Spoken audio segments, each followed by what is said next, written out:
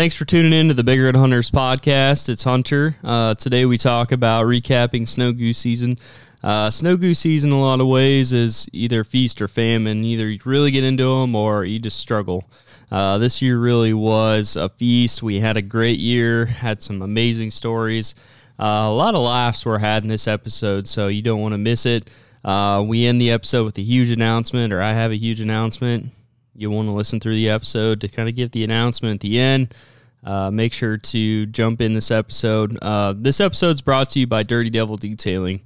Out of Omaha, Nebraska, Kurt and Diane do some incredible things with vehicles. Every year, my truck looks like an absolute disaster once season ends, especially snow goose season. It always seems like there's mud. Not all gets on the truck. My truck just ends up in a disaster. So they do interior and exterior details. So if you got a truck that's just jam-packed with mud, look or check them out at dirtydevildetailing.com or give them a call at 402-281-3860. You can hit their website up and just see what all the things they can do.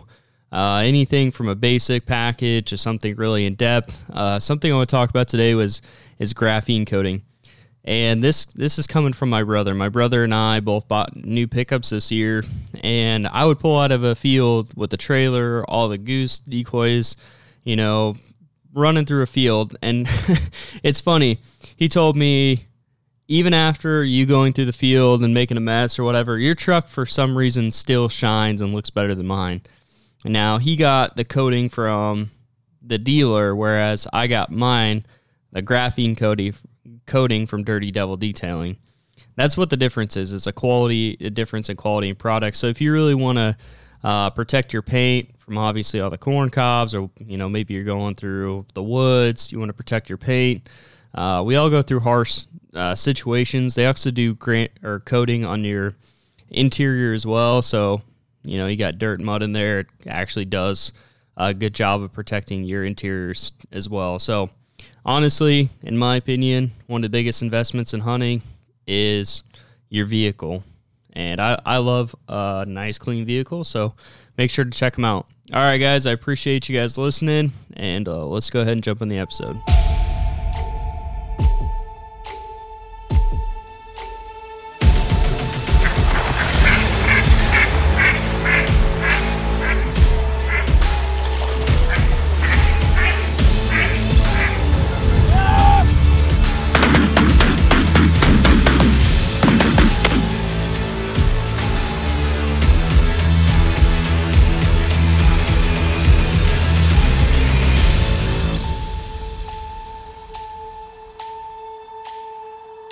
Welcome back to the Bigger Hunters podcast. This is Hunter. Welcome back to another episode, and my co-host, Jeremy. It's your boy.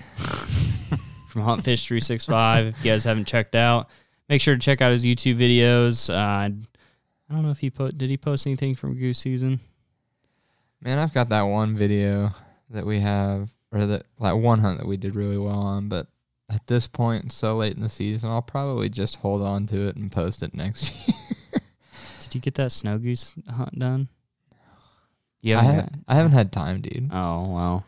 I've been so busy. Sorry, guys. I was going to say you can check out some of our snow goose season, but Jeremy's too cool for school. No, it's just... maybe, I don't know. We'll see. Everybody comment on this video or comment. I'm going to post the thing on Instagram. Check it out on Instagram and tell him he needs to post that video. So give him the old public pressure. I can still get it done. But today, that's actually what we're going to talk about. We're going to recap the snow goose season, kind of go over the things that we learned, the ups, the downs, all the craziness.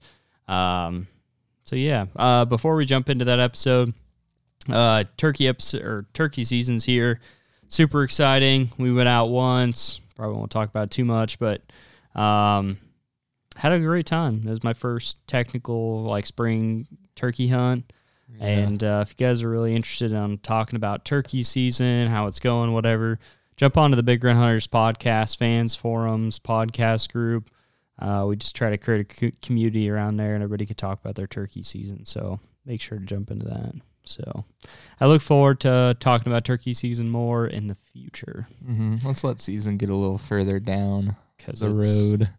We just need some warm weather, and we need toms to leave the hens because they suck. Yeah, They kind of don't. hard to compete with them sometimes. You know, you're trying to display the lady, but when he has 10 moving ladies, he's not really thinking about the one lady, Yeah, the fake lady, the fake lady. the Kim Kardashian of hens. Oh no. But turkeys like them real. Okay. Gosh. That was a pretty good one. Okay, so talking about snow goose season. Let's set the tune, the expectation, whatever else. So last season we shot 30. We thought it was a decent season. I thought that there's some things we could have done better. I think the big thing going into deciding on where we were gonna set the spread at, because the way we run spread is we set it for like 3 or 4 weeks at a time. We set it up. We might move stuff around, but it's a permanent spread. So when we're setting the spread, a few things that we like it close. That way you can run out and hunt in the evenings. We like it where it's kind of a secluded spot because theft can be an issue. We ran into that a couple of years ago. And then 4, obviously, you're trying to find an optimal spot to kill them. So you're trying to put together a lot of places or a lot of things that are trying to happen all at once. Well, I had got permission on a pond, went and looked at it, and we had just decided that it was a big security risk. By the time we got on where our decoys are at, we're going to be like 30 to 70 yards well, there's a main highway and then off the road. So just wasn't an optimal spot security-wise. So we went and looked this other pond, and it fit a lot of the descriptions. It was in a good spot, location-wise. We'll talk about that in a sec. Security-wise, was way off a road, back behind the landowner's house. And then, I mean, it was close to all of us. We're all like 30. Dane's 5 minutes. Yeah. Maybe 3. But in Dane time, it's 40 minutes. Well, we had one day where he showed up at like 10 o'clock. He was supposed to be there at 7. So in Dane time, it only takes him like 3 minutes, but because Dane is Dane, it takes him an hour. So, okay, that's optimal for Dane. For the rest of us, it's like 20 to 40 minutes, depending on the group. So, talk about location. The biggest thing about Nebraska is they tends to be a flux of where the snow geese fly at. And this is the thing that we talked about a lot before season, that I kind of think I figured it out. So we talked about this a lot between season. So the other spot we hunted was a lot closer to the Missouri River. This side's a lot farther west.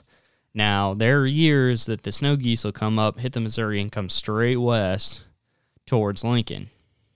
Now, the other years, they just go up the Missouri. And I think I figured it out. What years, when there's a lot of slack water off the Missouri that they can sit on, they like the Missouri, they just stay on the Missouri, and that's it. When you get years like this year where it's dry, they can't sit on the Missouri or don't like to, so then they come off and hit all those farm ponds that go straight west. Mm-hmm. And that's exactly what happened this year. Yeah, I will say, like, though for me, this is my first year snow goose hunting, like, actually snow goose hunting. I've shot a few just here and there, but it doesn't mean I still haven't watched them and like seen them over the years. I will say I haven't seen snow geese like this since like I was a kid. We saw a lot this year. We really did. I can't say that. I mean, I've obviously seen a lot in the last couple of years. I should say last year we saw a lot because we were off the Missouri. Mm-hmm. But this year was different. Why I say that is because when you get on the Missouri, there tends to be a lot more migrators. So you're seeing snow geese all freaking day long, but a lot of them are a million miles in the sky, and they're not even looking at you. Mm-hmm. Now, like, we had a couple of days where that was going on, but there was a lot of local, like, pond jumpers and feeders. So I think that played a positive role for us, just because I think that kept them lower in the sky and they were looking for local places to hang out at. So I think that was a positive thing for us, and I think that really helped us. Let's kind of jump into this is a funny part. So we're going to talk about this. Security is obviously an issue. Mm-hmm. Now, talking about security, we have about 10 dozen full bodies. A couple of years ago, 10 dozen full bodies just went missing. And we kind of figured out who it was, just said, bring him back, or, we're going to go with cops. Well, funny thing was it showed up. 10 dozen just showed back up. So security's a risk. The place we're set up at, security, it should not be an issue. Now, you could see our spread from a highway, but to actual entrance, you have to go right by the farmer's house. And even the spot, where you can see it from the highway, I just, especially if you're headed east, you're, damn near crashing your vehicle to try and turn your head to see it. Yeah. And even west, if you're flying, you see a white blimp. Yeah, you will hardly see it. You have to be looking specifically for birds to be on that pond. Yeah, and there's in years past, there's been a lot of birds that have roosted on that pond, and even this year we had birds roost on that pond, so it's not... just a few. For most people, unless you're really looking for the spot, you're not going to see it. So, and even then, you have to come off a road, drive I'd say not quite a quarter of a mile down a driveway, and then go down to the pond. So, why I'm kind of alluding to this is I'm just going to get into it. So we're hunting one day.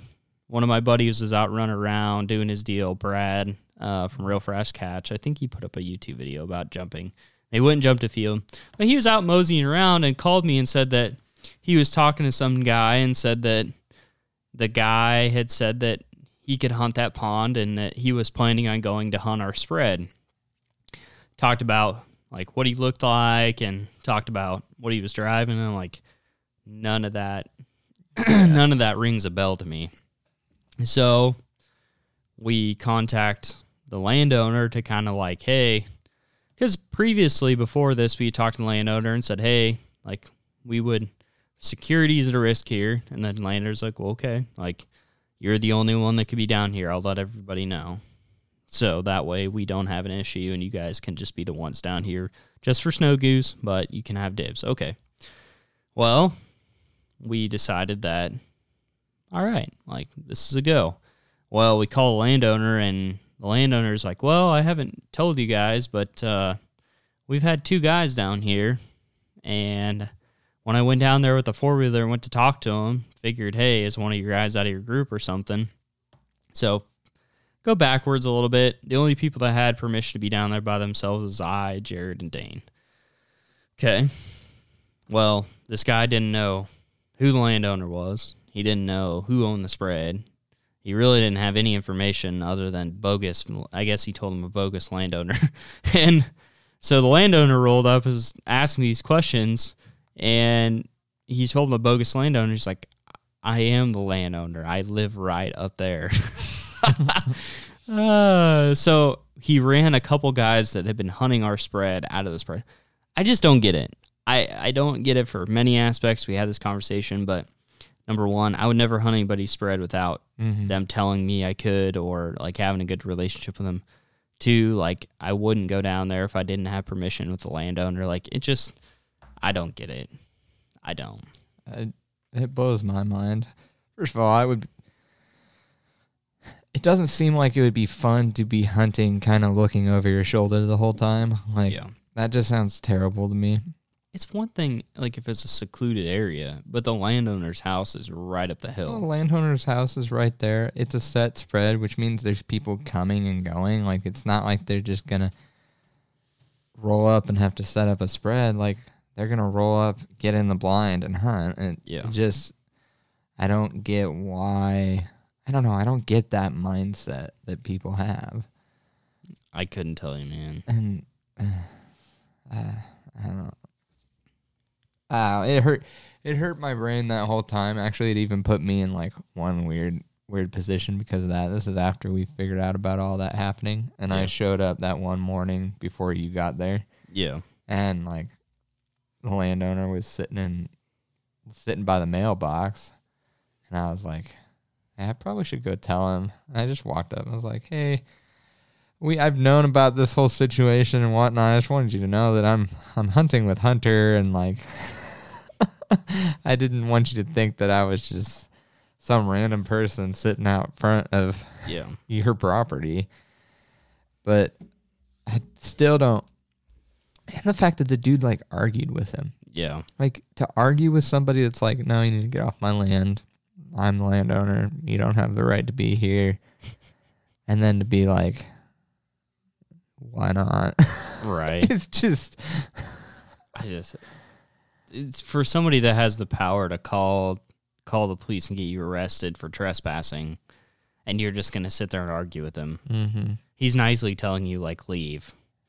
Yeah. You're trying to argue with him. Like, I just, that part of it mystifies me. It makes me wonder, like. He's a better person than me, because, like, if I had seen something like that and I knew those people weren't supposed to be down there, or if I had gone down there and they give me a little bit of flack, I just would have probably been like, okay, drove off. I would have probably called the cops. Like, I mean, I don't know. I probably would have done what he did, but if you would have given me attitude, that would have been like the end of the game. Like, yeah, you're willing to sit there and talk to me, and like, okay, you don't. It would have been, okay, do you have permission to be down here?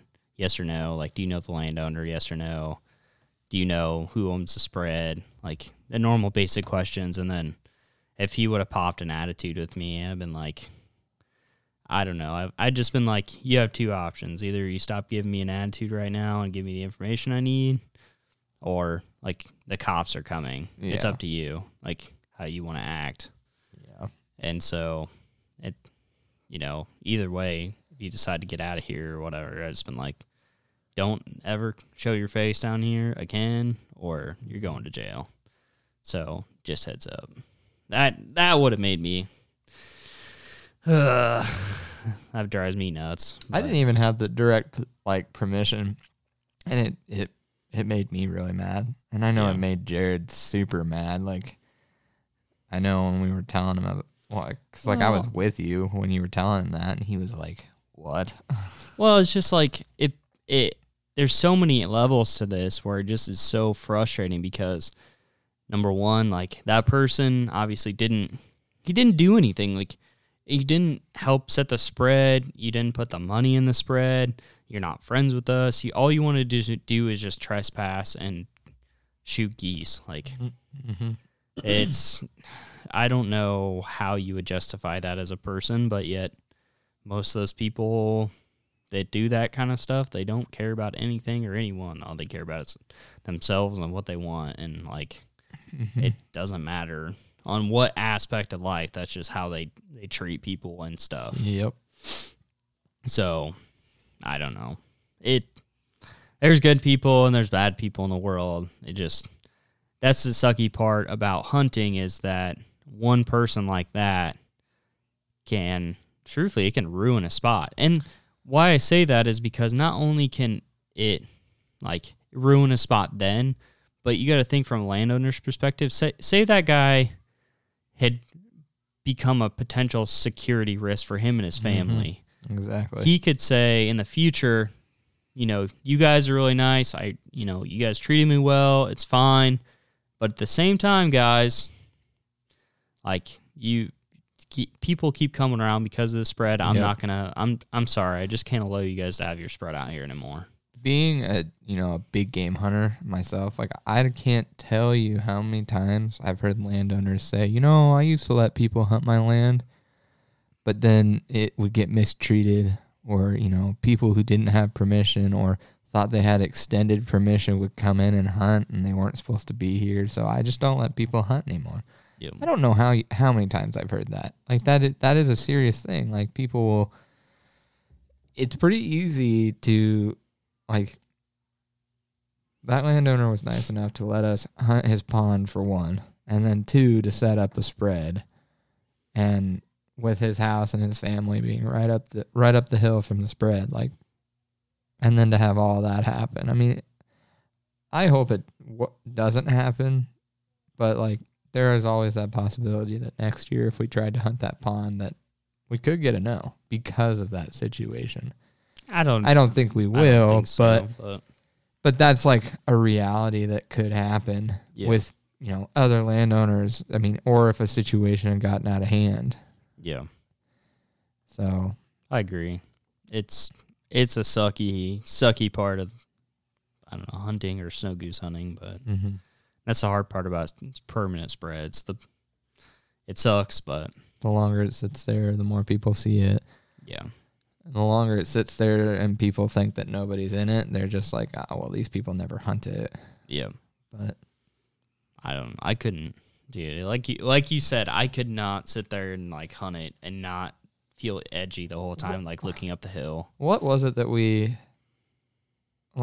the day that happened, we were talking about it on the way home, and I think it was, you were saying it's like sleeping in another guy's bed. Yeah. And it's like, it's just, I would feel weird about it.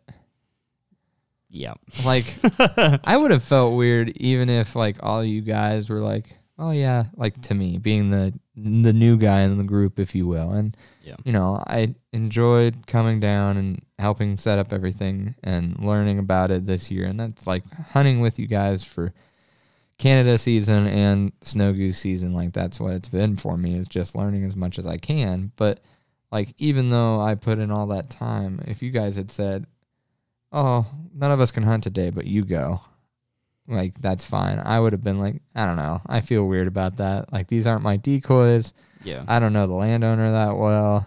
I know him better now, but like, even from somebody within the group, I'm like, man, I don't think I could do that. Yeah. It just would feel weird to me. Well, it's like, and I sure as heck couldn't just go down there and be like, well, I'm hunting for today. Talking about like going in somebody, it's like going into somebody that you kind of know or not know at all, walking right in their house, looking in their fridge, taking a beer, going and like laying on their bed, and then chilling out and going to sleep. Like, yeah. And then I don't know. And that's the thing is like, I talking about our snow goose spread, our snow goose spread is like 2,500 decoys strong. Yeah. There's a lot of money in that spread. And like, I understand why it causes so much attention, because it's supposed to cause a lot of attention to kill snow geese. It's supposed to get the attention of the birds. So it causes attention of people. But I think the other part, like jumping into location a little bit. So we kind of talked about it a little bit. We saw more snow geese this year, like that came that direction, than we have in years. Like something Dane said to me was, basically he had said to me, like, I haven't seen snow geese like this since I was a kid, because there used to be like every year there was snow geese like that. Now that kind of makes sense because, or late 90s, early 2000s, there was droughts. Yeah. Which would make sense of why those geese. So I broke the code. Y'all heard it here. So if y'all say it, it's Hunter's fault. No, I absolutely think you're right, because like you had said something at one point where it's, and it makes sense, like with how snow geese roost and like, sit on water. I mean, they sit in massive groups and they pile into it. Yeah. When the river is low, like it is, I mean, its speed is so much greater. There's not back pools. There's not just slow water. No, it's running. Like it's moving pretty quick, and I don't think snow geese like to sit on that stuff. No. And at snow geese, you don't see them sit on sandbars like you will Canadas. They don't do that as often. They want to sit in the water. They're more like ducks. Really, they are. But I completely agree. I think it had to do with the river. And one thing I do even want to know. Well, okay, I'll say this first. There was that week. Let's see, that first week of March. The other thing that helped us a lot was that even though it was painful and annoying from, our standpoint, it warmed up and cooled down and warmed up and cooled down. I mean, we had ice 3 different times after the spread was put in. Yeah. And I do think that helped stockpile a lot of geese right in our area because we were on that line, and even then, like by the time it froze up the second time, a lot of those geese were like, I'm not going back south. This is where I'm at. We're going to sit on ice. We're going to keep a pool open. Yeah. You know, that's just the way it's going to be. And there was a period, like a week period there where I would say within a 50-mile radius, I mean, we had several million birds. Yeah. It was, I mean, I saw feeds this year that I've never seen. I mean, I saw a couple south of town that like 100,000 plus. Like they were massive feeds. I mean, I was sending Hunter so many videos. He was probably annoyed with me. But yeah. there was a crazy amount of geese this year. And the thing that is amusing to me when we talked about our spots, the 10-mile difference, we never saw birds on the pond that you had permission for. Nope. We had one day where we drove by it, we thought there was birds on it, and it was the biggest flock of gulls I've ever seen. Like, I mean, there's like 500 gulls just sitting in the field. But never saw geese there. And even when we would drive back to town, you would get a certain point west, and the geese would just cut off. Yep. You wouldn't see them anymore. The pond that we were on, literally like hardcore flight line. Yep. And that absolutely played a factor into how we did this year. So, kind of going back to the original story about picking this spot out. Picking this spot out, we went to this other pond. It was farther west, and it was crazy. Like, talking about what you said, there's not a year that I haven't seen birds on that pond. Mm-hmm. I mean, we've jumped birds off that pond a lot. So to not see them this year, that was odd. Thank God we didn't set up that pond because we wouldn't have done at all what we did. I think we would have still killed some birds. We would have had a lot of those small groups. Yeah. But no, we wouldn't have seen anything like we did, that's for sure. So we decided a security risk, went to this other pond, and we rolled down the hill, and like you just had to take a deep breath. And why I say that is because we rolled down the hill, and the whole side of so the field runs down to the pond, but the whole pond was completely covered in trees, the edge of the pond. What kind of trees are those? There was locust, and then what are those thorn trees? That's locust. Yeah, there was a lot of immature locusts in that tree line, and then I don't remember the other tree that was in there. I don't know. But either way, so there's the locusts. They got these like big old thorns to them. Oh, man, they hurt. I got stopped by a few of them. So the whole edge of this pond was completely covered by these locust trees. Mm-hmm. Call a landowner, hey, do you care if we get these out? No, I've been meaning to take those out. If you guys want to chop them down, like you're doing me a service. Okay. So we're going down there, and like I would say we probably had between everybody, I would say around 50 man hours, like between cutting trees, pulling them out, and then putting up decoys. Yeah. Yeah, no, I mean, it was a long weekend working on it. So we spent most of the week cutting trees, getting them into a brush pile, and then spent pretty much all, I would say 6 or 8 hours of Saturday, because the big thing was if you got thawed ground, putting up a snow spread really isn't that big a deal, but when it's not thawed, you have to take a drill and do every single one, and it is exhausting. Yep. And so put up the spread, and it looked good. Mm-hmm. I mean, basically we had our blind was underneath a couple trees, which I think it was a good thing for like the blind aspect, but I hated it for shooting. Nope. I would have cut the top half of that tree off and leaned it over. I wouldn't have like cut it and pulled it away, but from the very beginning, I was like, that thing is going to suck. I think one of the negatives was I wish we had brushed the top of those blinds a lot better before.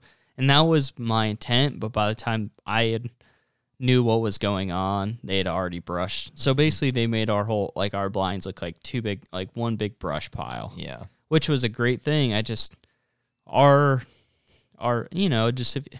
we hunt our blinds a lot. We hunt a lot during the year. Well, by the time we got done with Canada season, the tops of our blinds were beat down, and they need to be rebrushed on the front and the back. So the brush was up higher because, like, snow geese, they like to hover, and like with the couple of trees, kind of brush us up a little bit. But I think that would have made a difference positively if we brushed the top. Brush the top, or I would say if you just cut branches off and like stuck them in the sides of the blind versus like making one giant brush pile, because you're absolutely right. I mean, our blind was really big, but it got up to the top of the blind, like level with the blind, and there was nothing over our heads. And there's a little bit. I mean, there was some, but like it wasn't directly over our heads. So like, I mean, I don't know. We watch. I mean, they're snow geese. You're gonna watch them flare, but we watched plenty of them get right over the blind, and talking like 80 yards, and still they just they're looking down the blinds, and then they just kind of do the I'd rather not. Yeah. So yeah, I do think that would help us positively. So that's one thing I would have changed from this year. I would just, other than like, there's a few shots I missed because there was the tree in the way. Other than that, I do like that tree being there, so I disagree with you on that one. But I'm not talking get rid of it. I just would cut it about halfway up and lean it over. Yeah, I get that. Because I think, I don't know. If you ask me, I probably would have. Yeah, we had a lot of wind this spring, though. Yep. Part of me wants to say get rid of the trees completely and just grass the heck out of that thing. Yeah. Because that way, like, because that's the other thing about trees that kind of sucks, using them as that main brush. Because if you try and put it up above your head to, close the hole of the blind, you're going through and you're poking yourself and hitting yourself in the eye and getting stuck in the branches and yeah. But. Or hitting a tree with your arrow. Another podcast. Jeremy was turkey hunting and missed the bird with a tree, but we'll get there and we'll tell the whole story on that one. So that was a positive thing. Like, so basically, like, we got to do what we wanted in terms of like setting the decoys. Kind of going through what we had. I mean, we had, I don't know, probably 40 or 50 floaters. We had another 40 or 50 Canada floaters. We had Canada decoys. We had snow goose decoys, and we had about, 2,500 decoys as everything. So like, we're on the big spread. I mean, it definitely gets attention. I think that there's things we probably could have done differently, but I mean, there's snow geese. It's weird because like one day you'll go out there and they will not do anything. And could be because they're migrating or whatever else, and then there's a day where you're literally standing outside the blind and they're trying to land on you. So just for whatever reason, they just do what snow geese do. Now, talking about this, we've had the discussion a lot, so I want to have it on the podcast. What's after getting a whole season under your belt, seeing what like snow geese do when they're younger and dumber? What's your thoughts on full bodies versus socks? Oh, so we've been going over this off season, as you said. And I would say every day that we came back, we discussed, like... To some degree. To some degree. And though, compared to what you guys have done in the past, I still think if it was my spread, I would get rid of a large percentage of those socks and get full bodies. Probably have half the spread, but they're all full bodies because a lot of the geese that we shot hit that mix of full bodies and socks. Like, I mean, landing in it or attempting to land in it. And all the guys that you'd see on, like, and I get it, they're guide services and they have a little more money into it and they have to try and produce, but like they're running 400 to 800 full bodies, but they're shooting 40 to 70 birds a day because they have that realistic look. You lose the movement with the full bodies, I think, because trust me, you get that 10-mile-an-hour wind, and those socks, they're dancing, and I do like that movement, but I just think, especially when you get birds that hover, if you're in a spot which snow geese hover, I just think they're too used to them now. I think that they're used to only sock spreads because they're going to get used to the full body spreads, just like everything else. Eventually they figure it out. Yeah. So I think in some ways of like an only full body spread, in my opinion, also hurts you in some ways because there's not enough motion sometimes. Yeah. I would do I wouldn't do, what'd you say, throw away like 2/3 of the spread? Or sell it. I should sell it, but yeah, I would probably. You're right. I do agree. You need some movement from the socks, but I would probably get rid of at least 2/3 of the socks and put that right back into full bodies and make that mix. Because I would do one different. I wouldn't go 2/3. I would do 1/3. Because I do like the bulk and the size, and if I had my realistic, like I could do whatever I wanted. Mm-hmm. I would do 1/3 socks and then go year out. Yeah. But from more of a realistic aspect of what we could do in like a year, I would go keep 2/3. I would sell the 1/3. I would go through and like dig out like the ones that are shredded, the ones that don't look as nice, whatever else. Sell those off and then go buy full bodies and shells and do like try to make the whole spread look like that mix. Mm-hmm. Where like, I mean, I think that's more realistic. I think that, I mean, let's be real. A lot of the birds that really like did it and decoyed and did it right, it was on that mix. We're right in that mix. Now, I will say, a lot of our birds were in that loafing time period, and where they would like to loaf is on the edge of that pond where those decoys were at. But I do think it was a big deal for them to be there, the realistic aspect. And I think that's part of if we're hunting that pond, that's part of the reason I think I'd be okay with getting rid of 2/3 of the socks, because honestly, with the setup that we had and where we were hunting, it's just like any waterfowl. Location is key. Like if you're where they're comfortable being or they would want to be, and like the pond that we hunted several times throughout the season was a very big roost. I mean, we had that one day that we came over the hill and there were 70,000 birds on the pond. Yeah. I mean, it was a ridiculous amount of birds for the size of the pond. And though we did have those days where we watched birds migrate like crazy, there wasn't a day that I was in the blind where we didn't have birds like really hardcore working us. I think the area was right. My fear is that they would get over those socks. I know it'll break Jared's heart, but I'm not big on the flyers either. I agree. I hate to say it, but I agree. I mean, I think they're way too expensive for what you're getting, and I think that I don't know. I see a use for a couple of them, but just like, I don't know. I think it's another one of those things that it's kind of like the mojo with ducks. About end of October, ducks they won't look at a mojo, in my opinion. Yeah. And then, you can kill them in a field with a mojo, but it just sits there. I mean, birds are going to work and work, especially your birds that are working and working and working you. They just see that thing sitting there, and if you don't have it on some kind of timer or shutting it on and off, and it's just flipping around, just sitting there in the air, I think they look at that and go, man, I know we're hanging, but we ain't hanging like that. Like, yeah. And so, I don't know. It's a thought. No.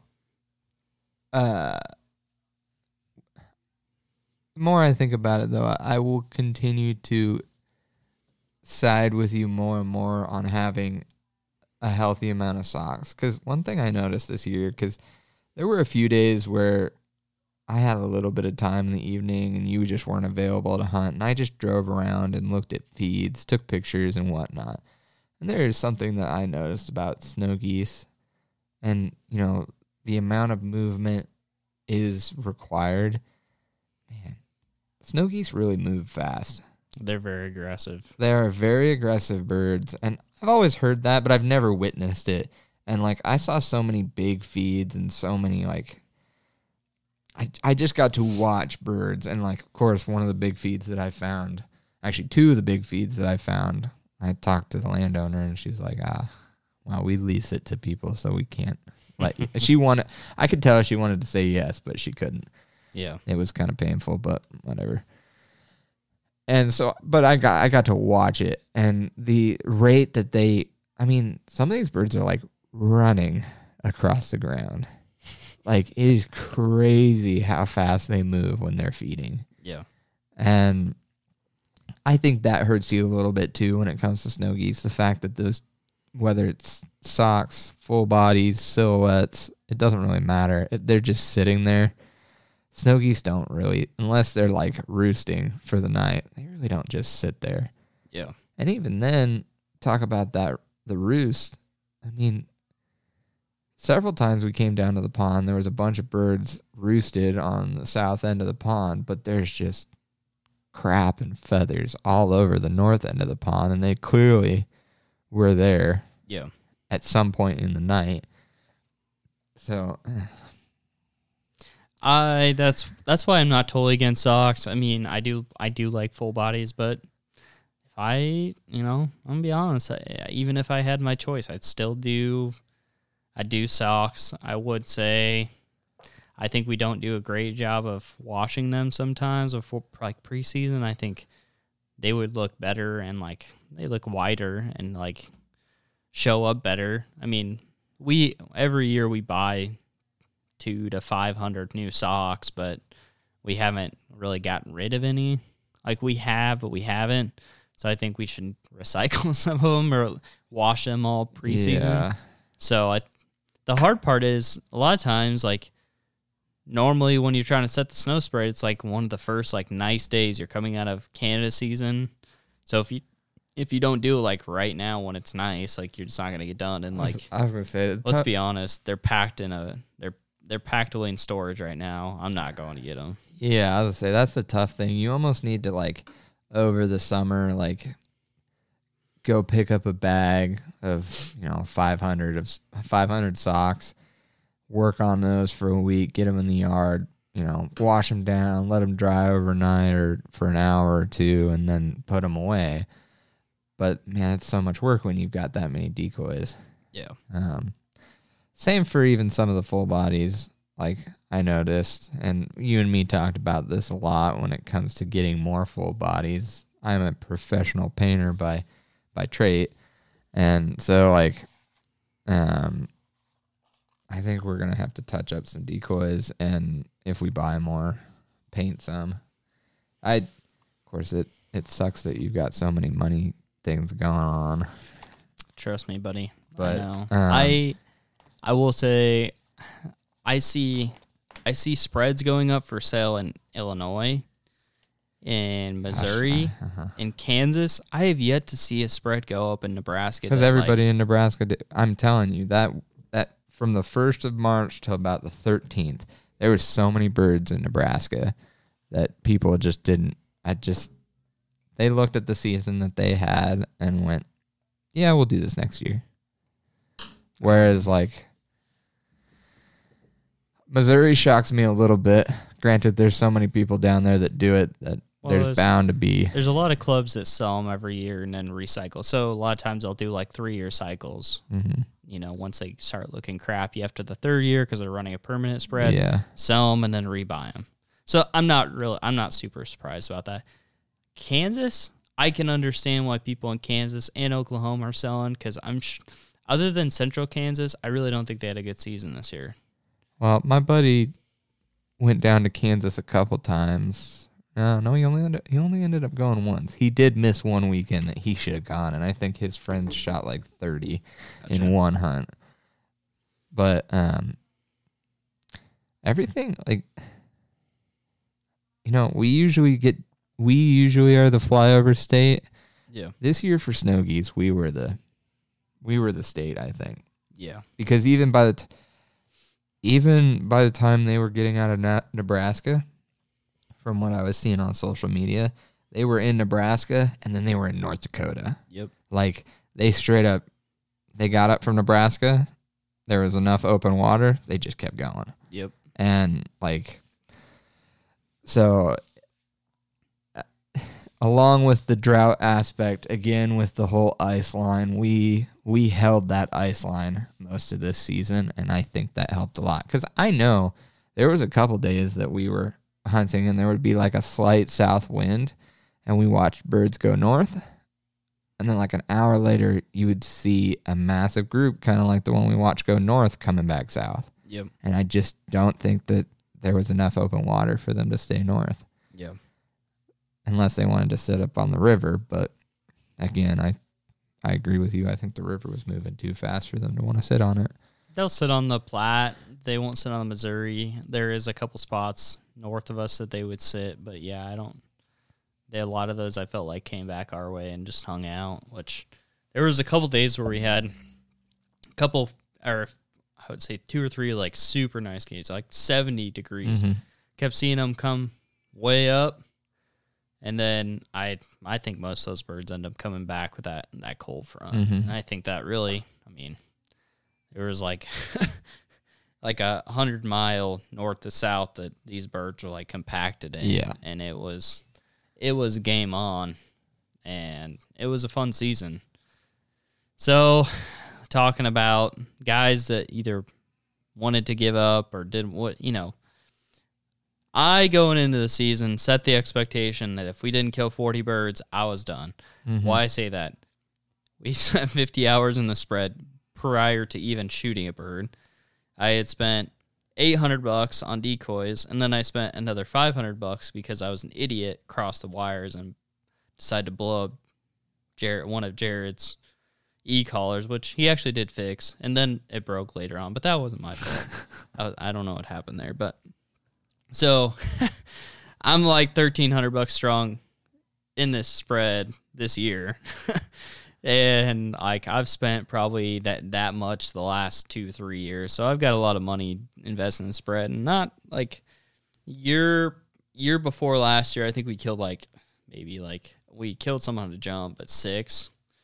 And then last year we killed 30, which is decent. But this year I was like 40 or done.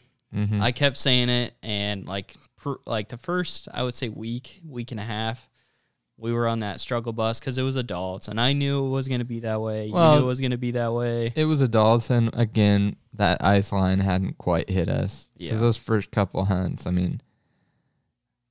we had decoys sitting on ice, and then it would like kind of melt, and they would sink into the ice, and then they'd refreeze. And I would be out there busting ice, Yeah. and like, so at first, I'm not gonna lie, I was pretty frustrated. No, pretty frustrated isn't right. I had to, by the time we got all the decoys set up, I had to convince you to go. Like, by the time everything was, all the work had been put in, Hunter was like, I don't know that I want to do this. I have spent many of days just watching snow geese fly and not even give a heck about our spread. And it's like, why am I even here? What am I even doing? This sucks. Like, this is not a bird I can conquer. This bird has conquered me. I'm just going to go home and lick my wounds and wait for turkey season. Yeah. Because I remember, we talked about this on another podcast, but it was like, I don't really want a snow goose hunt. Like, oh, I'm excited about snow goose. And then we did all the work, and I'm like, this sucks already. And I remember going out on one of our first hunts, and it just sucked. We just watched, we had to figure out about this spot, talked about the spot. We went out, Jeremy and I, we set the spread during the weekend, and we went out a couple evenings. And this spot is not an evening spot. Except for Jared and Pappy. What? For whatever reason, they like water spotting in the evening, I guess. But for some reason, it worked for them. But for us, it was not working. Yeah. At all. Mm-mm. And after like a week worth, a couple hunts in the evenings, I was like, this is not worth it for me. This sucks. And I can't remember, because we even hunted the weekend. The weekend wasn't very good, right? I think we had killed a few birds, and we did do that jump. We'll finish up with the jump. But, like, the weekend wasn't great. And then, like, by the second week, dude, I was not there. I didn't want to have nothing to do with it. Yeah. Because at that point, I don't even think I had killed a bird, like, out of the decoys yet. No. We had killed them. I think you had killed that one. But, like, Jared had killed some. Dane, talking about Dane, he went out for an evening, shot 3 or 4 of them, and one was freaking banded. Yeah. Actually, I think that was during a day. I was supposed to go. He just went out to get the call, I think, and then just ended up sitting there because there was that was a different day. Was it a different day? Yeah, because the day I'm talking about, I was supposed to go with him in the morning, and we were gonna hunt, and he sends me the Snapchat of like, oh yeah, you should have come. I was at work, and I saw that. Freaking literally, like, Snow Goose. I watched it just as you were texting me. He's like, Dane just shot a freaking band, and I was like, I know. So the following week, I was just ready to be, this is stupid. I'm done with this. This is BS. And I can tell you where it turned. So this is where it turned. We went. The Pheasants Forever was in Omaha this year, and so me and him went on Friday night. It was like 8 degrees on Friday. Yeah, and we're on the way back. I think it was Jared called you, and they had shot 13 that night. I have to add that. The previous weekend, we went out, and it rained. It was that Sunday, and we shot like 2 or 3, and it rained on us for like a good solid, like, yeah. And at that point, that's what I was done. We shot 2 or 3. We shot 2 or 3 on that hunt, but we also had 5,000 that hovered above us at 60 yards with like 1,000 specs that we, Dane was not in the blind when they came over. He was parking the 4-wheeler, and they came over, and he got back to the blind. He's like, I can't believe you guys didn't shoot. And every time we were like, all right, you see these 7 in that group, we'd get ready to get up on them, and specs would just slide right under them. It was stupid. That's all I can say. I literally was like, all right, let's go. Oh, specs, good. And then they left, of course. So lost that, had got rained on. Yeah. We talked, I was like, this is stupid. I'm not doing this. He was pretty much done. We went to Pheasant Fest, and then on the way home from that, Jared called him, and they shot 13 that night in an absolute windstorm, 8 degrees. But he said there was already birds going down on the pond. Yeah. He said there was already like 5,000 that had landed on the pond. And the next morning was supposed to be not super windy, that right wind. Now, it didn't start as early as we would have liked. But when Jared said they shot 13, you'd just see it in Hunter's face. The light kind of came back in.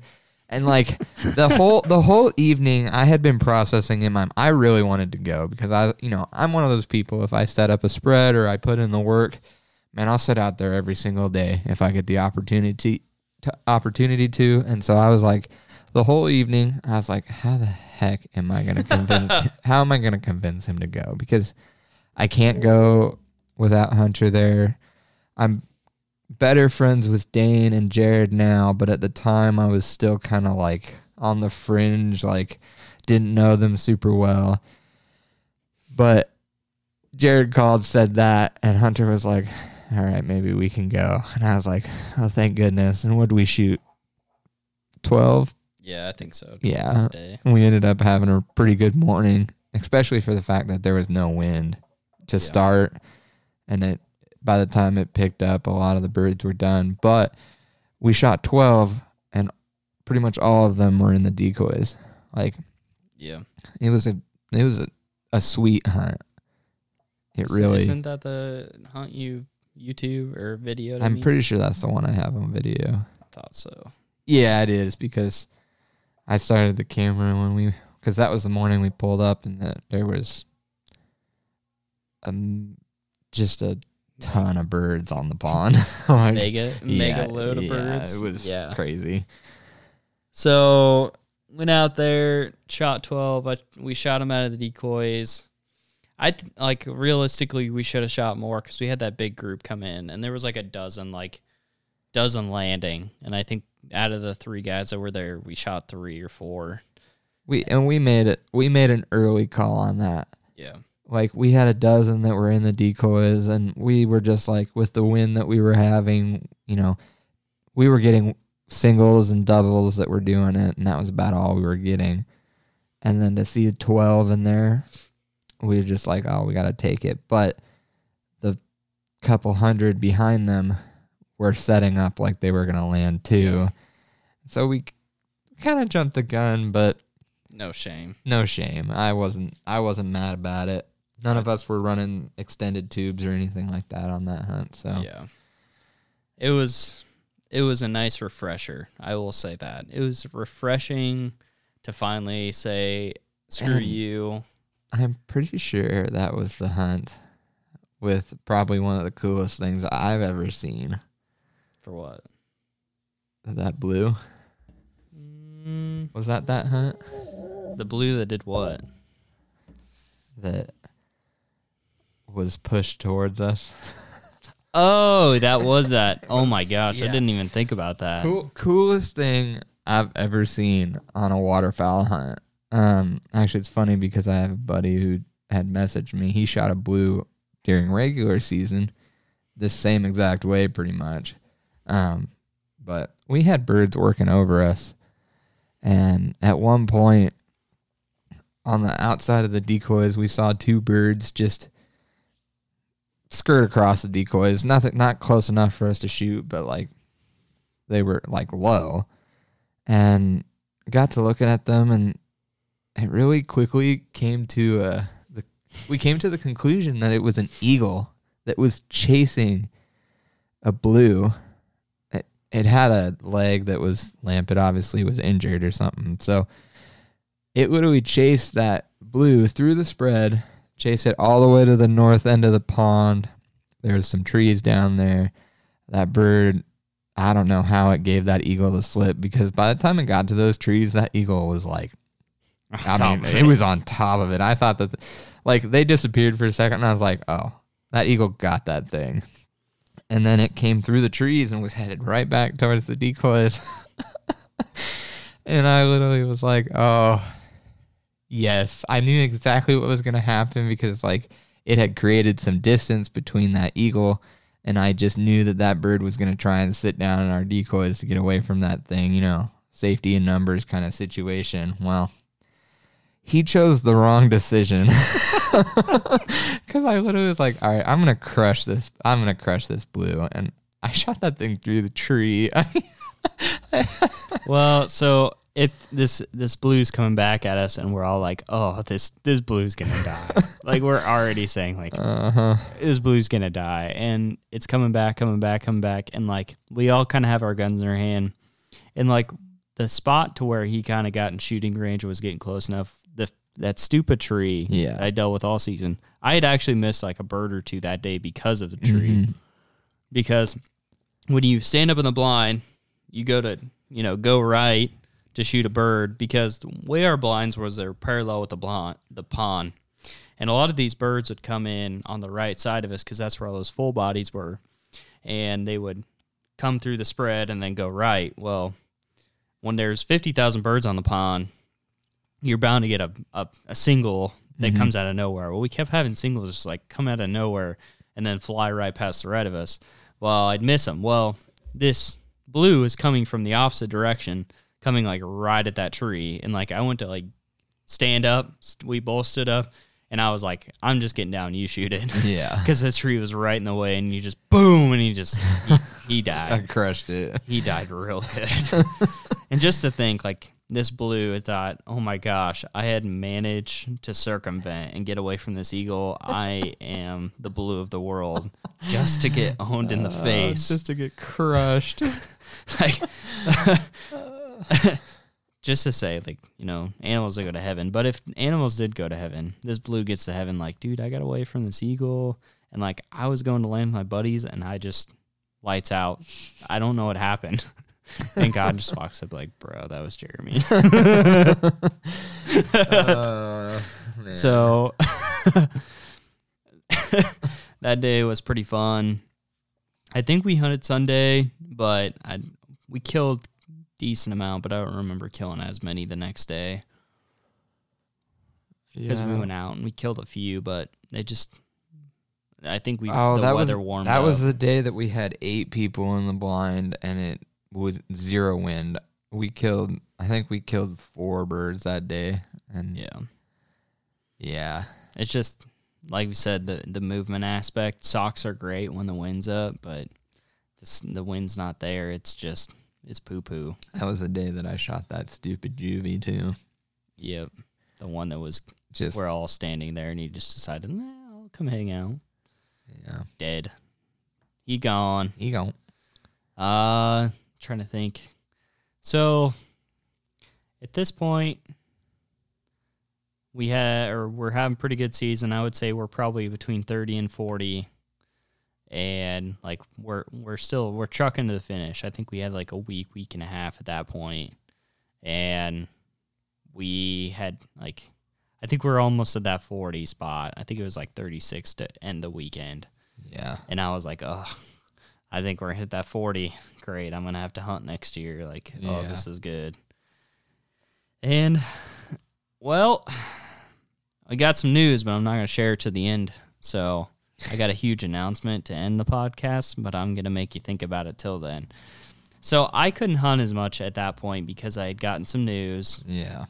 The huge announcement. And I think we went out a few more times, but that was pretty much it. Yeah, that day that you got that news was the day my dad came. We only shot one. I don't think you went again after that. I don't know. But so the next weekend, I know Jared went on Saturday, and I think they shot like 8 or 9, and then we, like 6 or 7 of us went on Sunday. Yeah. And we shot 10, which we should have shot more, but we had some newer hunters in the blind, and me and Dane kind of just sat there and talked about turkeys anyway. So yeah, because we were that I knew that was my last day that I was gonna hunt because I had a really long work week, and then turkey season started that next Friday. So yeah, that was the end for me. But like, we had a pretty decent hunt, and what did we end up with?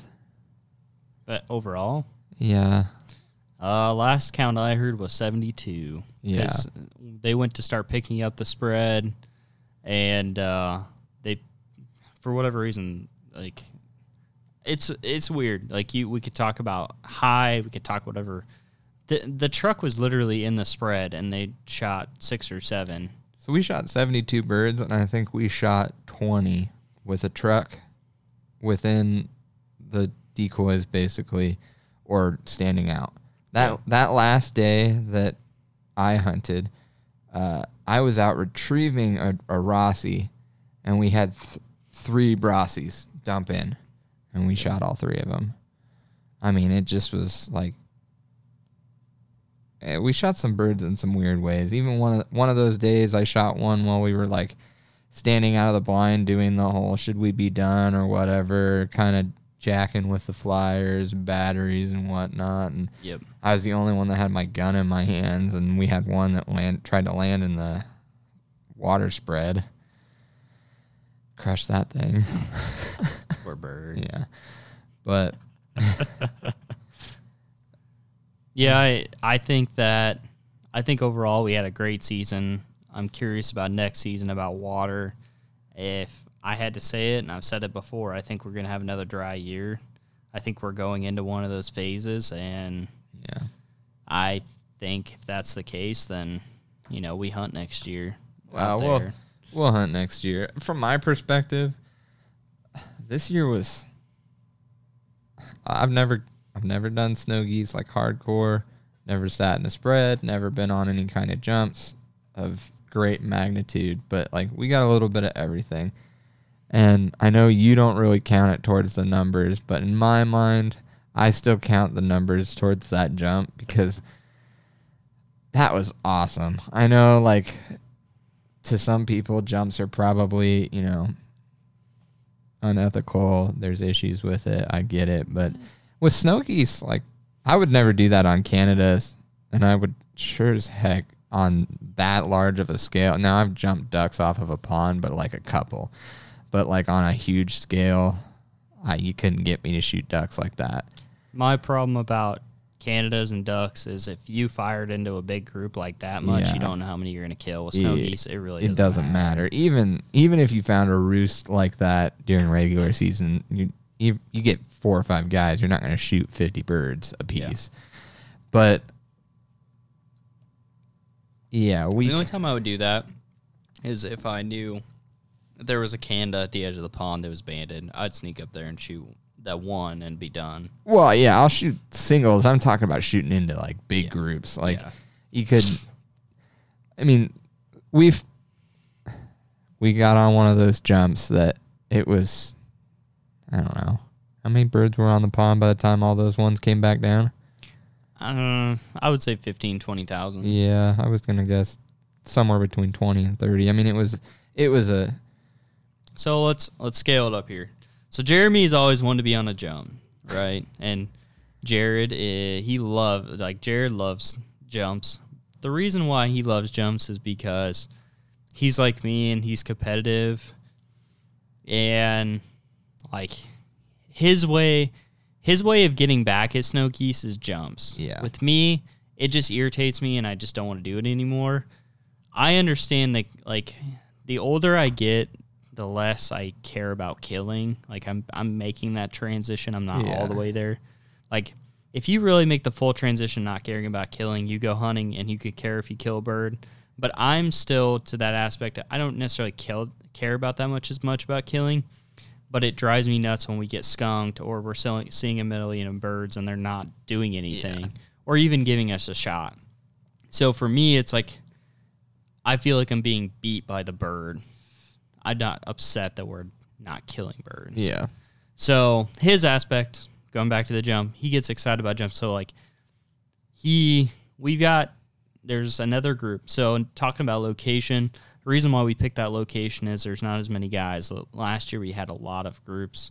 This year we only had us and another group that was hunting in that probably 25 square miles. Yeah, I was gonna say. Now, in 25 square miles, so there's a lot less competition, a lot less pressure on the birds. So I think that helped us. Well, everybody kept their eye out. A lot of us has permission on ponds out there. Okay, we finally got the call. Like, be here at this time. We're going to go jump this pond. Perfect levee. We're going to let it rip, and we're going to get there. So, Jeremy shows up. Jeremy's a little late. No, I was with you. Well, yeah, you got on my truck, but you got there a little late. Not a lot. Oh, okay. Yeah, I did show up a little late to your house. Not like that. We're talking 5-10 minutes late. So we get going. Show up, pull up, and there's like a row of vehicles. I'm talking like there's like 15 lined up, and I'm like... I think the final count was 16 people. So I'm like, I like jumps, and I like hunting with people, but like over 5 people, unless I know them, or like new hunters, like I get a little nervy. Yeah. Especially like rolling up to a jump like that. And I knew there was one other group that was supposed to be involved, but then they're transitioned to now there's 2 other groups involved. And so... Well, and it was really weird because the night after you told me about the jump, I was texting Jared because I wanted my dad to go. Yeah. And I was like, how many people are going? Can we fit one more person in? And he's like, he texts me, he's like, sorry, there's already like 10 or 12 people going and I don't have the permission on the pond, because he wasn't the one that had the permission or it had gotten access. But he's like, so there's no more room. And I was like, okay, understandable, cool. To show up and there's like another group had gotten involved. Yeah. Well, so the pond that was up next to where we set up and took pictures, that was the pond we were supposed to jump. Yeah, They had moved off of it. Jared didn't have permission, but the pond that we did jump, Jared does have permission. Oh, there. okay. So we get there. There's 3 different groups. I pull up. I say hi to Jared, and he's like, "Well, get your stuff together," because they're already in the field. Like, oh, Yeah. okay. So neither one of us put our GoPros on because we're like scrambling, and Dane pulls up. We're like, okay, like we kind of like start walking, and Jared's like, "No, that way." And I'm like, okay, like I have no idea where I'm going. Yeah. So we keep walking down this field, run into some other people that run into another set of people. Like we finally like figured out what's going on. It's like kind of madness at this point. And we're going to where this pond is, and you could hear them. Like you could hear where the birds are at. I feel like we're just like Sleeping Beauty. We're like the little gnomes or whatever, like going to do the job, or just like one single file line going through this like creek bed. Yeah.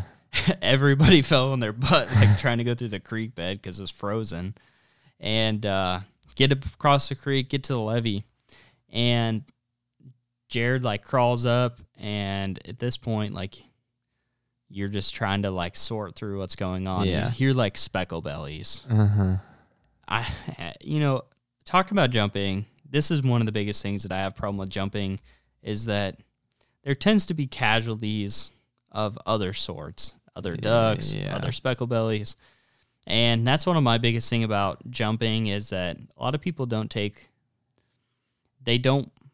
regard like other birds. They just care about getting caught, especially, I hate to say, it's like jump shooters tend to just not care. They just shoot them.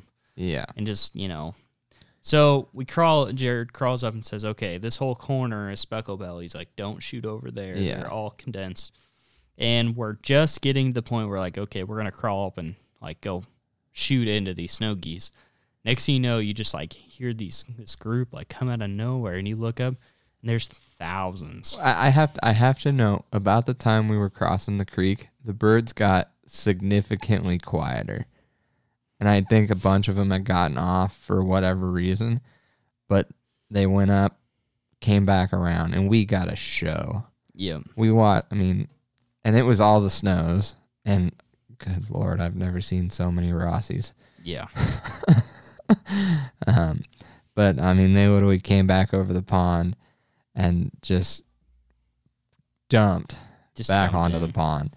And you're sitting at this levee, just like laying on this levee, looking up, and you just see Rossies at like 30 yards just cupped up, and you're just sitting here like, well, one of the guys next to me, he was looking at the pond because we were kind of up at near the top, and we were looking down across, and he was like, "Let's go. Why aren't we going? Somebody call it. Let's do this." And then finally, it's like, dude, just look up. He finally looked up. He was like, "Oh my gosh, I didn't see those." I was like, how did you not see or hear the like 10,000 Rossies and, snows that are just pouring into this pond right now? And like, it really benefited us because like the birds that were still on the pond before those were on there were at that like 40, 45. Yep. Like probably a little, like we were still going to kill a few with the amount of people we had, but by the time all those birds got in there, they were at like 20. Yep. And it was go time. So call it a million shots ring out. There's just birds just falling everywhere.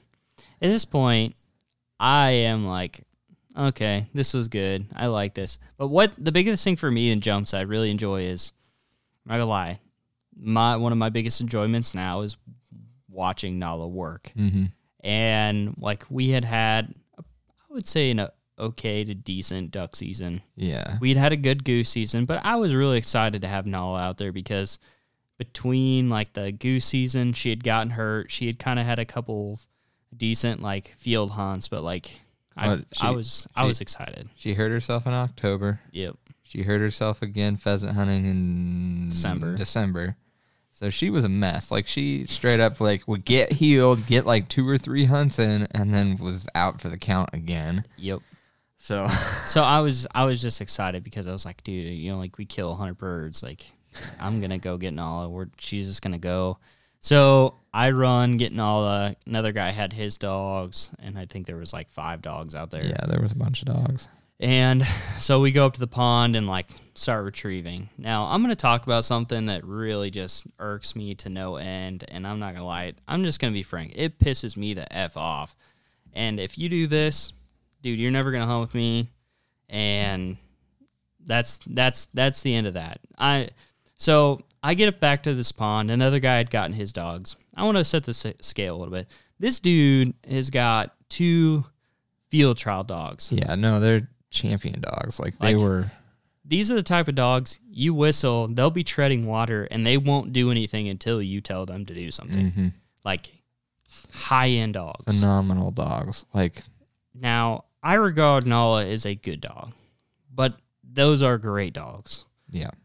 So, like, Nala's better than most dogs that you hunt with.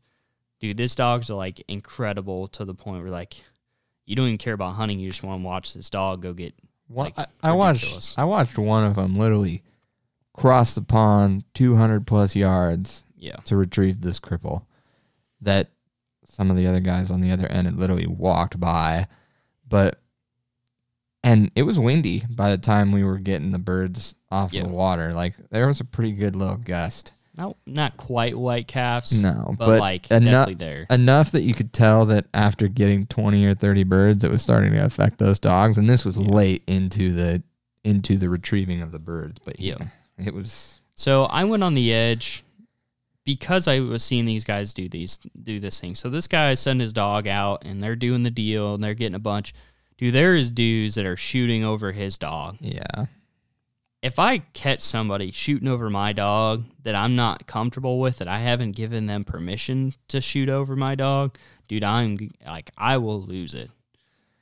I don't know what gives you the idea that you should do that, but dude, it's snow geese. They're wounded. They're on the pond. They're not going anywhere. I just do that. It was bad enough that, like, at one point, so there was a little raft of snow geese that kind of formed about 20, 30 yards off. Yeah. And, like, this dog was out retrieving a bird. He was coming back, and there was one guy that was like, go ahead and shoot those geese. And I was like, I'm just waiting for the dog to get out of the way. After the dog got out of the way, I shot the geese, and he walked over. He's like, dude, you don't understand. Like, I've been watching guys shoot over my dog. I appreciate that. Like, he knew what was going on, and actually, like, with how much time and money has gone into those dogs, I'm surprised that he didn't, quit using them, because he wasn't a part of any of the groups. He was from out of town. He was somebody's family member that was there. Like, he didn't know anybody there. Yeah. So it was kind of like, what a situation to be put in. Oh my gosh. So seeing this all start to happen, I'm excited about Nala. Well, like Nala's making that transition to maturity, but she isn't quite there yet. And because of all the injuries and stuff, I don't feel like I've gotten the level of training I wanted in this year, but it's just, you get to that point with a dog that you feel like you can communicate with the dog and it really like clicks and like you can work as a team. It's not just you telling the dog what to do. It's a communication. You have a relationship. And like we're definitely on that precipice where it's just really starting to click. Well, like you walk up to a snow goose pond. There's 100 plus snow geese out here. There's just snow geese everywhere. There's everybody shooting, all the craziness and the chaos going on. Like, Nala's just losing it. Like, you got to think from a dog standpoint that, duck hunter, goose hunter, whatever, had some shooting. But, like, this is all going on. Like, I can only imagine what's going through the dog's head. So, like, I'm starting to get her on some short ones and getting her going. And, like, she's having a hard time because, like, she'll be retrieving, shooting, thinking that she go get the other bird. I finally, like, had to get her between the shoulders, look her in the eye, and just like slow down. You need to pay attention to me.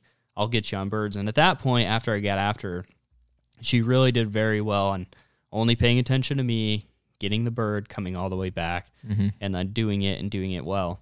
Well, I went over these cedar trees because I'm trying to get away with all these idiots doing all this crap. And it really worked out because we had a good time. I think she got between 30 and 40 retrieves. A lot of them were wounded over there because they got shot, but then they kind of got up in the cedar trees to get away from everything and were like hiding. So it was really good for her. I loved it. I loved her getting that experience, and it was. I had a good time. I mean, overall, it was a blast. I enjoyed it. I was severely out of breath by the time we were, because so like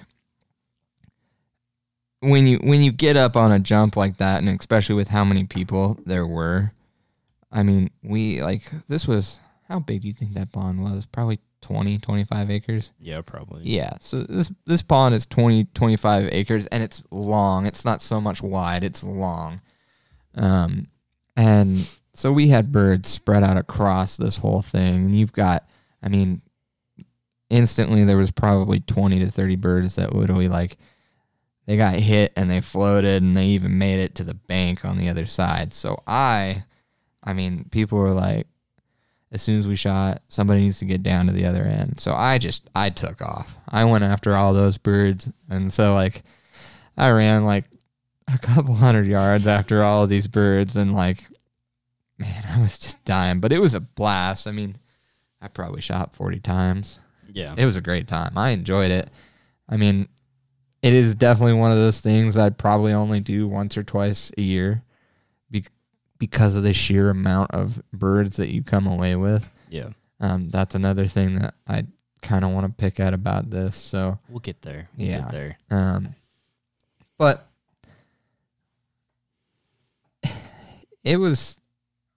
I was having a great time, honestly. And I mean, we shot enough birds that as we were putting them in the truck, I mean, the back of this guy's pickup was full. Yep. And then we walked out of the field, and Jared had locked himself out of his truck. And whoa! You're getting ahead of yourself. I'm getting ahead of myself. Yeah. Oh. So we were getting out of the field. We got all the birds picked up and got back to the road. And so Dustin was like, "Hey, there's a couple birds in this field. Will you go or send Nala on them? Be cool to get some pictures." Like, yeah, that's great.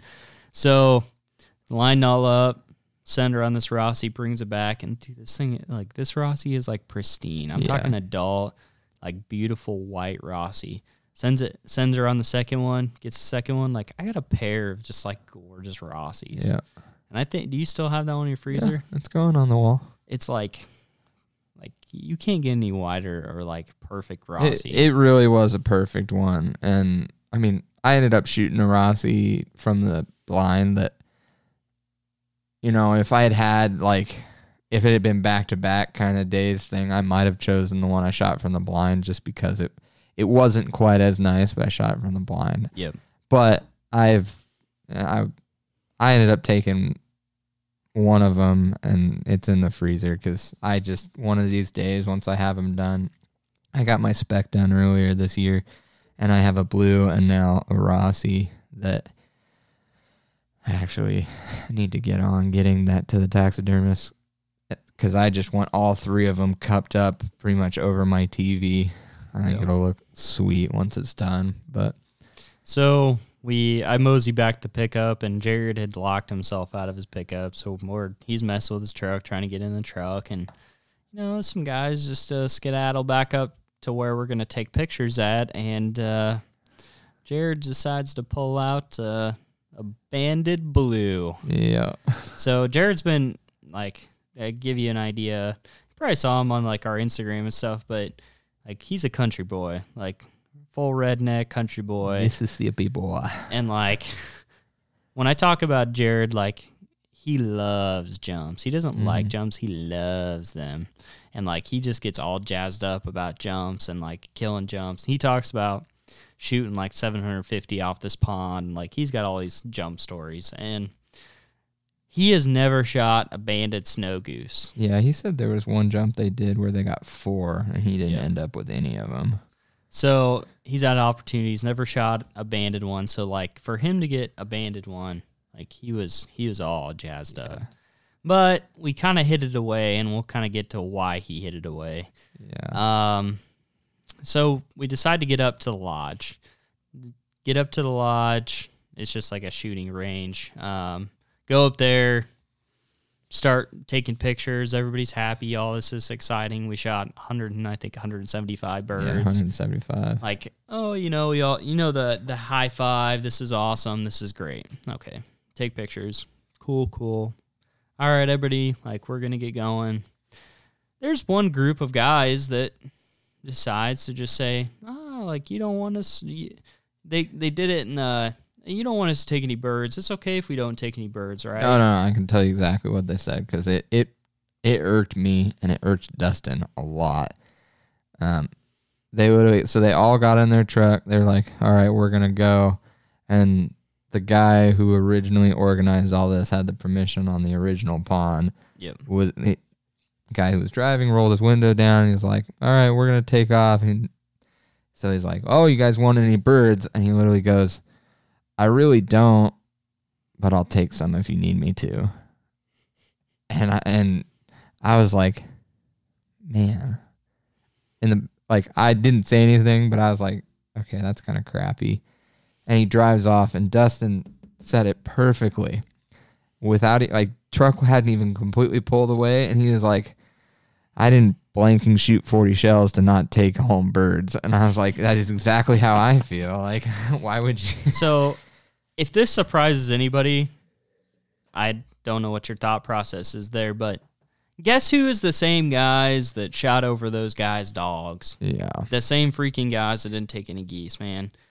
And it boils down to there's a lot of guys during snow goose hunters, and this is exactly why jump shooters get a bad rap, and I'll tell you why. Those guys, they have no respect for game. They have no respect for anybody they're dealing with. All they care about is running around trying to kill as many as possible, and they don't want them to eat. They just want to kill them, and then try to look for bands. Yeah. And if they don't, then I'm not accusing those guys of anything, but they're the same type of guys, just as a general, it's a stereotype, that dump geese. And there's guys that dumped 100-some snow geese down in Fall City. And that's just ridiculous. It was closer to 300. Really? It was a massive pile of geese. It's the same kind of dudes that do the same things, and that's exactly why people hate jump shooters. Mm-hmm. Like, most guys, I would say 85% of guys you talk to, they don't, I would say 60% of guys don't love jump shooters, but they also come from the standpoint of we need to thin the herd, so they get it. For most guys, do I love jump shooting? No. It's not. I would much rather shoot 175 birds out of a spread. Oh, absolutely. But at the same time, that opportunity just doesn't just doesn't happen that often. So for me to shoot a bunch off of a pond, that's awesome. I get to work my dog, got to have a good day. A lot of high fives, that's awesome. But to just not take any, man, that made me mad. Yeah. And those are the same dudes that would have got mad at Jared if they had figured out about that band and said, we want it. They would have just taken it. No flip, no nothing. They would have just taken the bird and left. And they were doing a lot of checking of birds. I'm not convinced that they didn't find themselves one. Yeah, I'm not either. We just haven't heard about it. And I'm not trying to cause problems between people or anything. It just is. It's not the right way, in my opinion. I did, and I would say Hunter grew up the same way. If you're gonna shoot it, you better eat it. Yeah. It was kind of unfortunate because I took 25 birds home. Dane took 20. I don't know how many Jared took. Dustin took 20 or so, and we all are grabbing 20 plus birds, and we look back and there's still 50, 70 of them sitting on the tables, and it just, I don't know, it just, well, we end up, between the two of us, we end up with 40 that we cut up. Yeah. So we cut up birds, not as soon as we got done with the jump, we came home, we sat there together, cut up birds. They're not hard to cut up. They're snow geese. They don't have that thick. They're not Canadas. It's like cleaning ducks. Yeah. it's not that hard. You cut your birds up, you bag it up, you go home. Like, you worst case scenario, make it into jerky or whatever else. I respected the heck out of it. There was 2 or 3 like younger guys that this was kind of along the same line as me, one of their first jumps ever, and they were taking geese home. And you know, a lot of people when it comes to snows, it's like, what the heck do we do with it?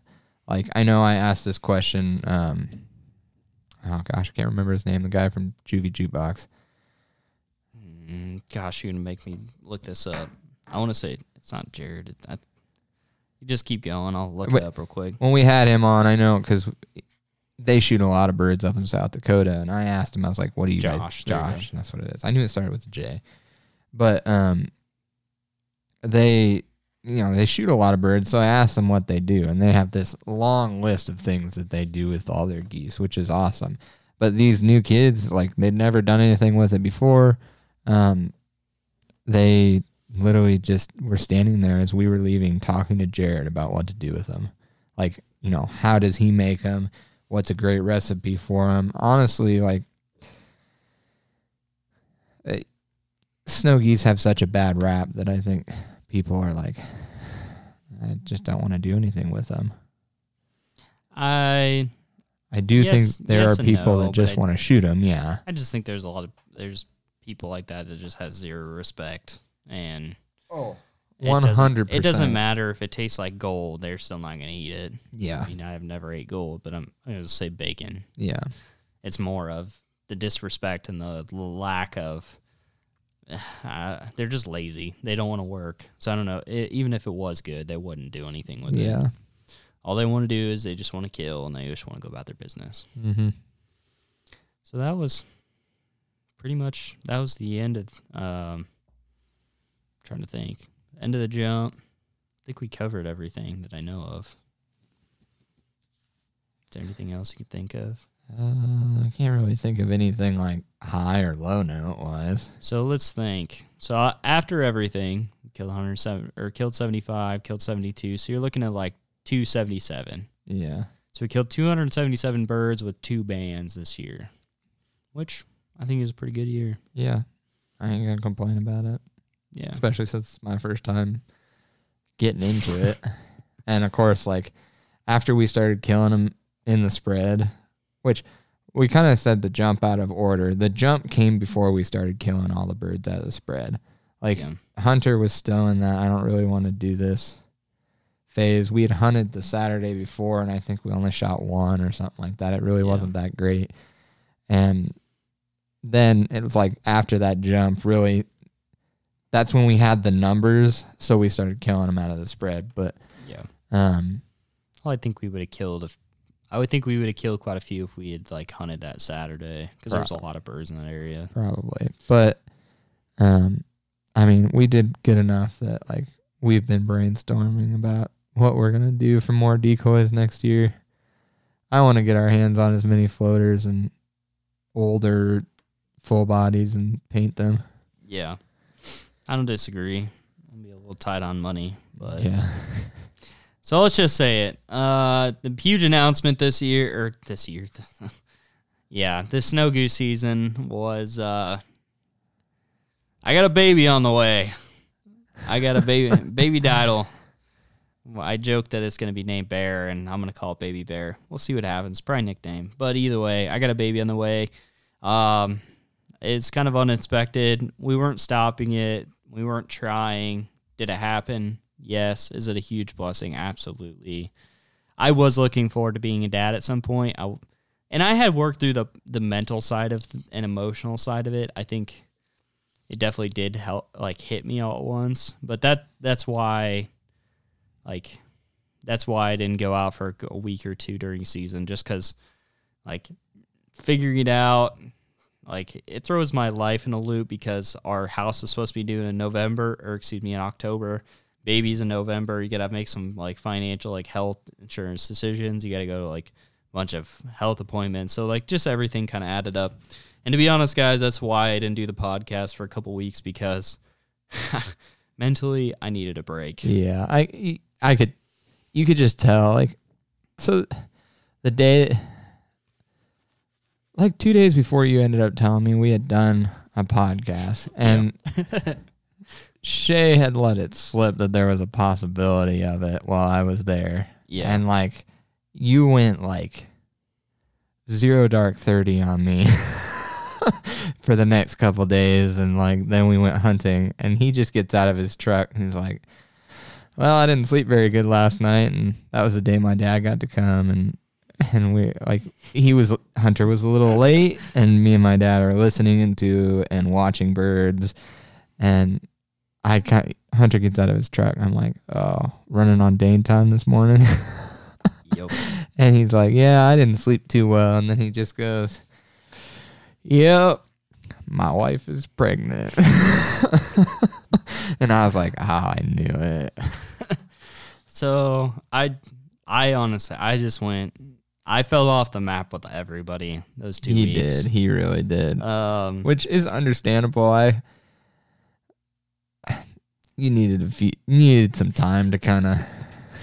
Well, you know, I had, like, we joked about it in the podcast, and like it's one of those things, like, I wanted kids, and I you know, I'd even said to people that if we had a kid at this point, like, it's in a healthy, like,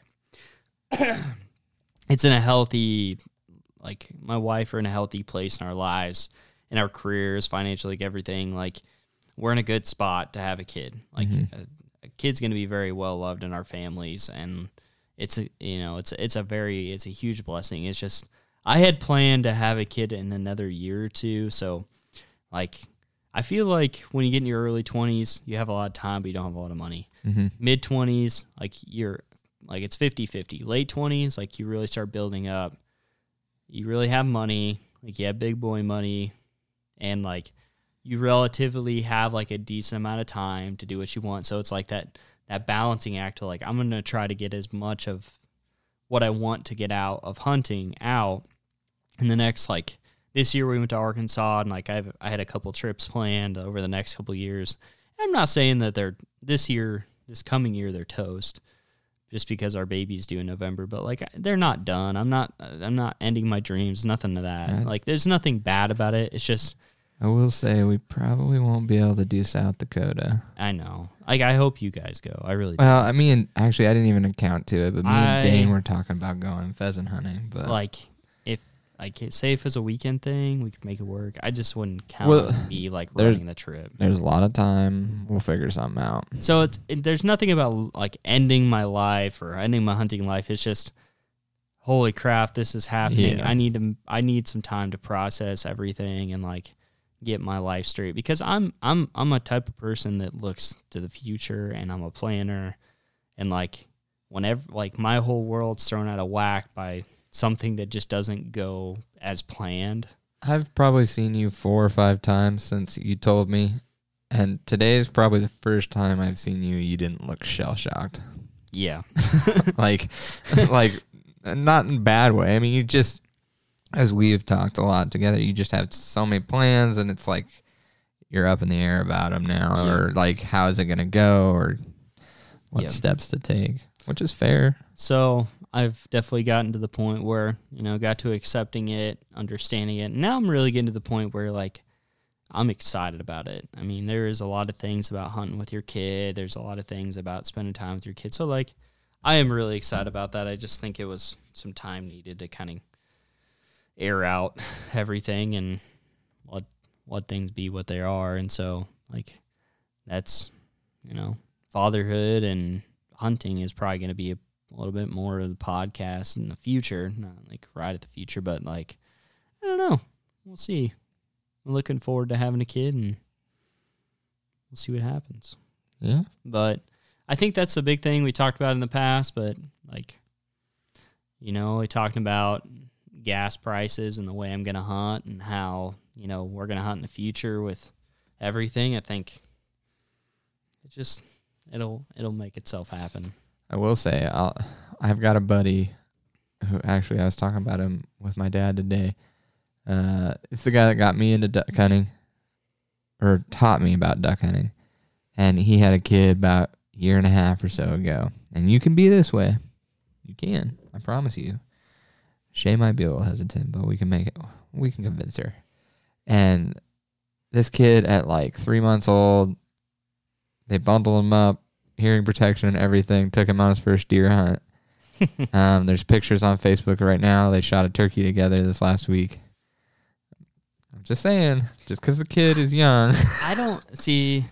So with our baby due in November, like that, I mean, obviously he's not going goose hunting with me.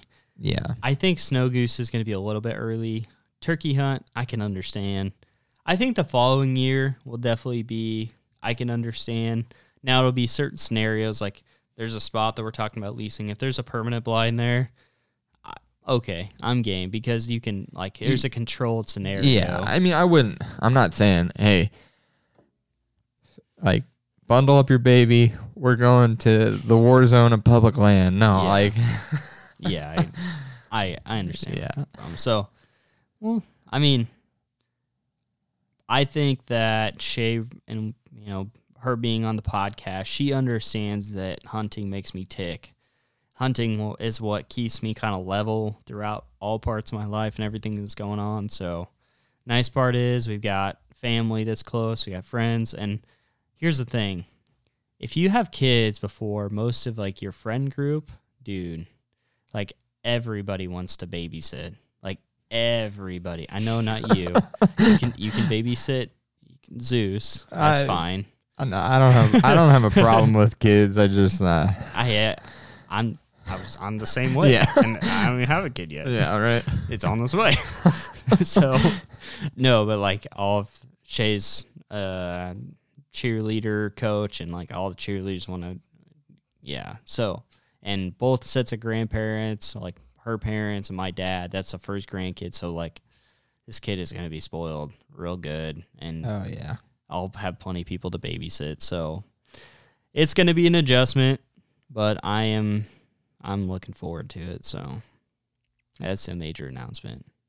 So, Yeah. All right, guys. You have anything before we get off? Okay. We talked for quite a while. Yeah, we did. So, we had a great time snow goose hunting. Some plans we got going for the future. Turkey hunting. We're going out this weekend. And then we got a trip coming out to go out west. So really excited about spending some time with my dad, going out and hopefully shooting a turkey. And that's kind of the future that we have planned. Make sure to check out Jeremy's YouTube channel, HuntFix365. He's got some snow goose, and I know you got some turkey content coming out. So if you guys want to see that stuff, check it out. We actually do have snow goose, I call it Snow Goose Operation. We got a couple reels of snow goose season about what we did to the pond and how it looks now. So if you guys want to check that out, check it out on my Instagram, and make sure to rate and review the podcast. All right, guys. I appreciate you guys taking the time to listen to us squawk, and have a good night.